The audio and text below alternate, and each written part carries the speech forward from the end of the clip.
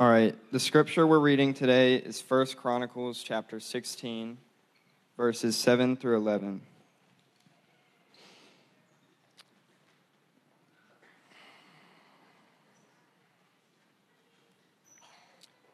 That day, David first appointed Asaph and his associates to give praise to the Lord in his manner. Give praise to the Lord, proclaim his name, make known among the nations what he has done. Sing to him, sing praise to him. Tell of all his wonderful acts. Glory in his holy name. Let the hearts of those who seek the Lord rejoice.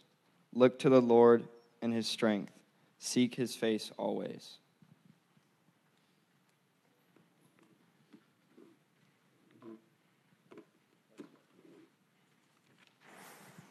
Let's pray. Dear Lord, thank you for this beautiful day. Thank you for allowing me the opportunity to share a little of my testimony. Lord, I ask that you will allow me to be your vessel to do your will, that every word I speak will be your words. Lord, I ask that I'm able to touch the hearts of everyone in the congregation by sharing a little bit about how you so graciously touched my heart. Amen. Good morning. My name is Aiden Burnham. I'm a member of the Covenant Youth Group, and I'm a junior at Tomball High School. One privilege I have had from attending Tomball ISD schools since I was in kindergarten is I have had a lot of amazing teachers. There's one teacher I believe, however, to be the best teacher I have had to date. My high school computer science teacher. As high schoolers would say, Mr. Guidry is him. You know, he's him. When it comes to football, Tom Brady is him. When it comes to wizarding, Harry Potter is him. When it comes to basketball, Michael Jordan is him. Yes, I did not say LeBron James. Mr. Guidry is him. Mr. Guidry dropped out of high school a year early, skipped college, and got straight to work in the computer science field. His skills helped him make lots of money and retire from that side of life early on. Because Mr. Guidry had accomplished so much so early, he decided to share his gifts with children and teach. This is a teacher who had actually done what we are in his class for. He is a professional on the topic. There comes a certain level, and I think y'all know what I'm talking about, when someone is so good at something, you just have to listen. It is like when they're about to speak, the room goes quiet. When Mr. Guidry is teaching how to code, everyone begins to listen. Now back to our scripture. In the scripture, we are introduced to a character known as David. Now let me tell y'all one thing. David knew how to praise the Lord. We come on Sundays and we listen to Zach and we listen to Alyssa, and we might think that they're amazing at praising the Lord. But people, we need to come to grips with the fact that when it comes to praise, David is him. When David would begin to teach how to praise the Lord, everyone would listen. To give some context to our passage today, David had just retrieved the Ark of the Covenant.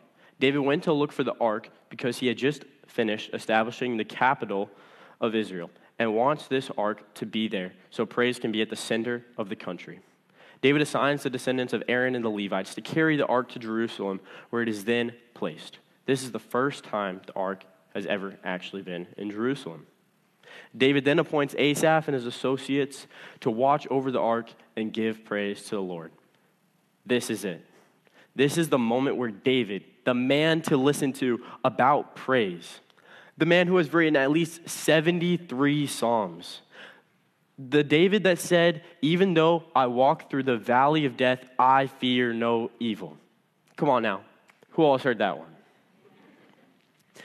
This is the same David that said, the Lord is my strength and shield. Y'all, this is the same David that even Jesus quoted in Matthew 21:16 saying, have you not read, out of the mouths of infants and nursing babies, you have prepared praise, referring back to David's writings in Psalms 8:2. Back to 1 Chronicles. This is the moment where David is about to give instructions on how to praise the Lord. David gives a long speech on how to praise the Lord, but in this there was one word that stuck out to me while reading his instructions. In verse 11, it says, look to the Lord and his strength, seek his face always. I've always tried to put it on my heart to praise the Lord whenever I can. Psalms 34:1 reads, I will praise the Lord at all times. I will constantly speak his praises. This verse speaks to me and is one I try to live by. I find the times in my life when I'm praising the Lord the most to be the best for me. And times when I find myself without praise, I feel a little lost. This verse by David, though, confused me, so I wanted to break it down. What does it truly mean to seek the Lord? We hear the word seek all the time in Scripture. In Matthew 7:7, it says, ask and it shall be given to you. Seek and you will find. Knock and the door will be opened unto you. I don't know about y'all, but one of the first things that comes to mind when I hear the word seek is the game hide and seek. I like to think I am very good at hide and seek. I would be bold enough to claim I am the best hide and seek player in Covenant history. When it comes to hide and seek, I am him. We play a game in youth called Ghost in the Graveyard, where one person goes out and hides, and everyone is supposed to be looking for them, but typically just ends up trying to scare each other. There comes a point in the game, though, where it has just been too long without the hider being found. People slowly start to shift their focus away from scaring and start actually looking for the hider. For example, one mission trip, when it was finally my time to be the hider, I had prepared for this moment for the last few years, scoping out all the spots, waiting for my opportunity to hide in the group. Y'all, I even brought a separate change of clothes just for this game. I had black shoes, black soccer socks, the ones that go to your knees. I had black leggings that I tucked into the socks, black shorts. I had a black long sleeve shirt that I turned inside out because it was slightly darker inside out than it was normally. Y'all, I even had a black ski mask. I mean it, y'all. I was locked in. Now the game started, and I found the perfect spot under a bed in the darkest corner of the darkest room. You might be saying, Aiden, going under a bed is not a great spot. How can you be him at hide and seek, hiding under a bed? Let me tell y'all, you could be 2 inches away from my face and be looking right at me and have no idea I was there. As the game started to go on, I could hear screams all around me. Several times people walked into my room saying, it's clear, not even bothering to look under the beds out of fear. After about an hour, the screams started to stop, and more people started to look for me. My own father started to make search teams just to look for me. Now, they got to a point where they're flipping mattresses, looking under all the beds, checking every corner. My own dad came into my room multiple times and still had no idea that I was there. I was the champ at Ghost in the Graveyard. I even started to fall asleep. Eventually, on about the 4th or 5th time of doing a check in my room, my dad hovered over me for just a few seconds, and I slowly felt a hand hit my leg. Through intentionally seeking me out with all their hearts, I had been found. I asked him, how could you have possibly found me? And he said it's because where I was actually darker than the whole room. Y'all, my only downfall was I was too good at the game. Now, back to our scripture. How can this help us decipher this passage? Because it is clear God is in no way hiding from us. But maybe this means all we have to do is find God. And that's what it means to seek him. Maybe David is telling us we just need to see God in our lives. Now, sometimes this can be really easy. Do any of y'all have that one place where it's just impossible not to see God? For me, it's in Big Bend State Park. Whenever I go to Big Bend State Park with my grandpa and my dad, we like to stay in this one spot at the top of a mesa, miles away from everyone. A mesa is basically this big flat area with huge drops on each side with like crazy valleys, crazy rock structures. You can get a view miles out from where we were staying. When I would wake up in the morning, sip on my hot chocolate, go to the perfect vantage point, and watch the 360 sunrise of blue, pink, orange, and red colors all around me, it was impossible not to see God. I'll give you another one. Youth, for those of you who were on ski trip, y'all might be able to relate. But whenever I would pull to the side after going on top of a ski lift, and I'd be clipping in my skis, and you can kind of see all the vast snowy mountains in the distance, and you take a moment to really take it all in, it is impossible not to see God. What is that spot for you? Or maybe it's not a spot at all. Maybe for you, it's a certain meal or an activity or even a certain person or a song. It might even just be the time of day when you wake up in the morning and no one is awake but you and God. What is that thing for you? Now, y'all might have these places or things in your life, but be saying, Aiden, I can't always be with this one thing. It's not always that easy to see God. There are times in our lives where we struggle to find God. In our normal lives alone, we have so many things trying to distract us from seeing God. Testify, everyone. We all have an 8-ounce huge distraction from God in our back pockets. But if you can manage to turn your attention away from these distractions, He can still be seen. When you clear your mind of these distractions, He can be found. But all of these are just in our normal lives. What about when times are really hard?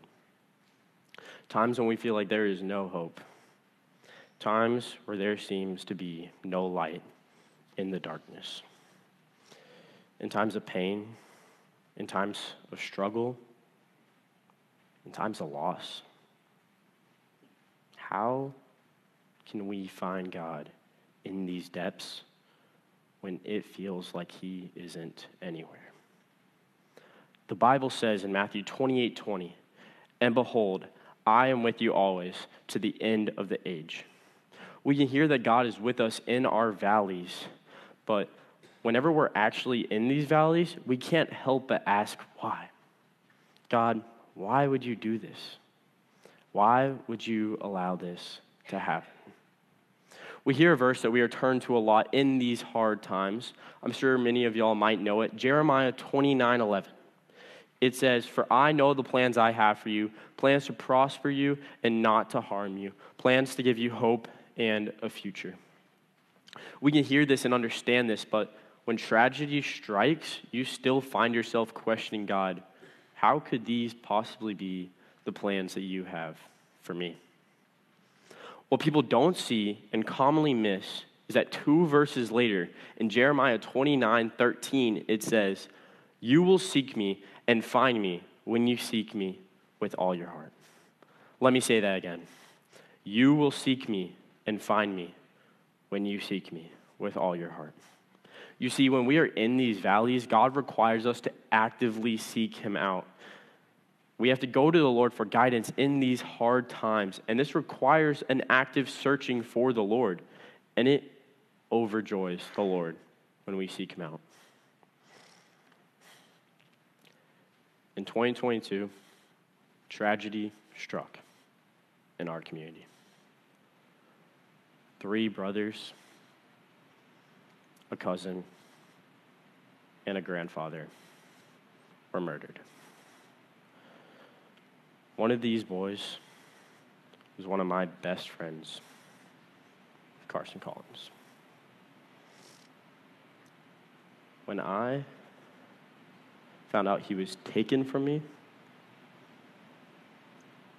I remember just sitting still in my room in disbelief, feeling lost, disoriented, unsure of what to do.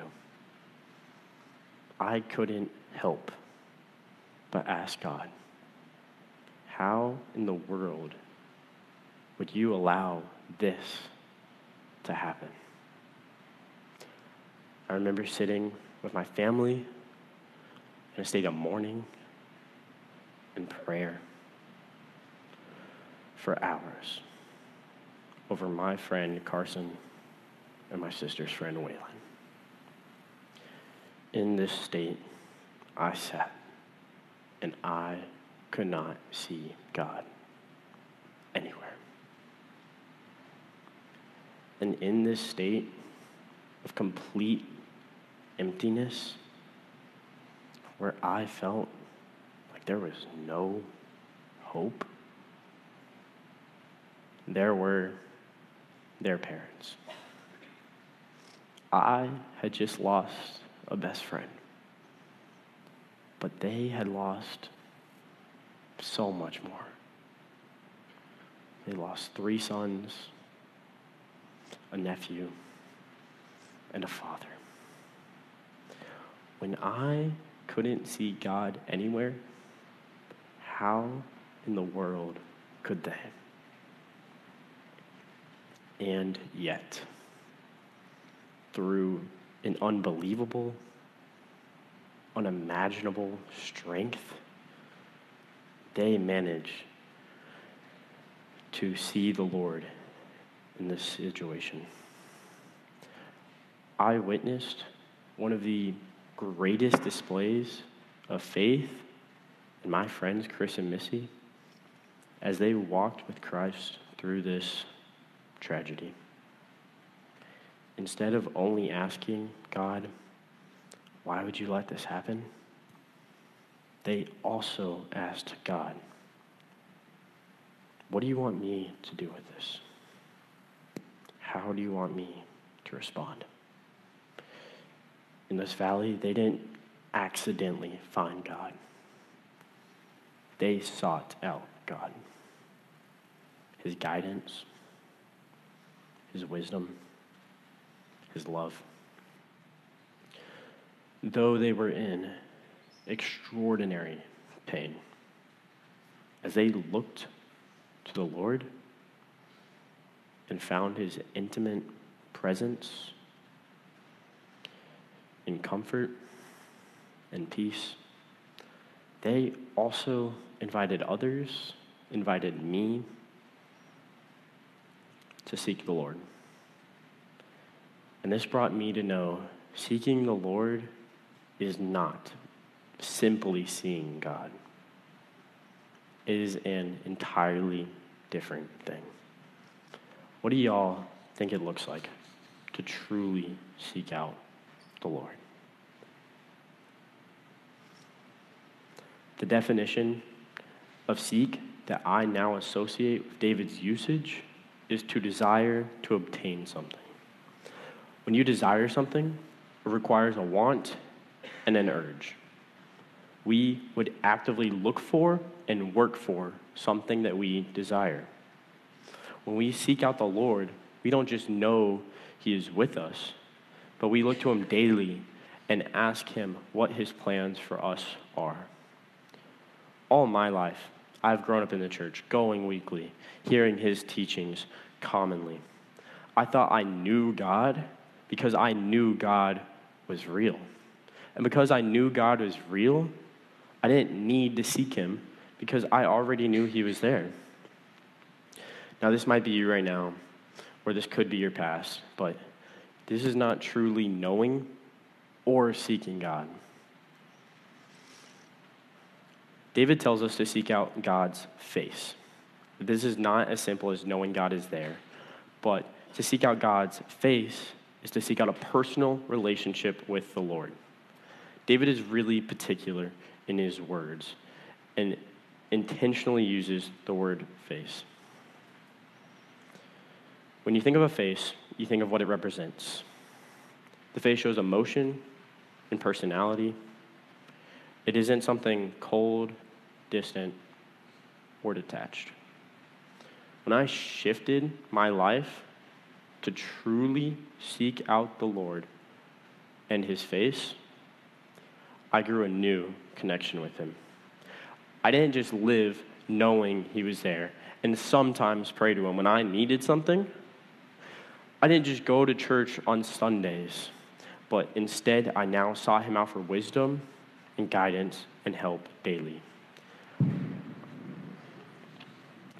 I stopped only praying to the Lord when it was convenient for me to do so, but instead went to him asking God, how can I grow from this? What do you want my response to be? I committed to stop living my life like God wasn't there outside of church, and instead sought to rely on him always. I felt like there was a hole in my life that had finally been filled.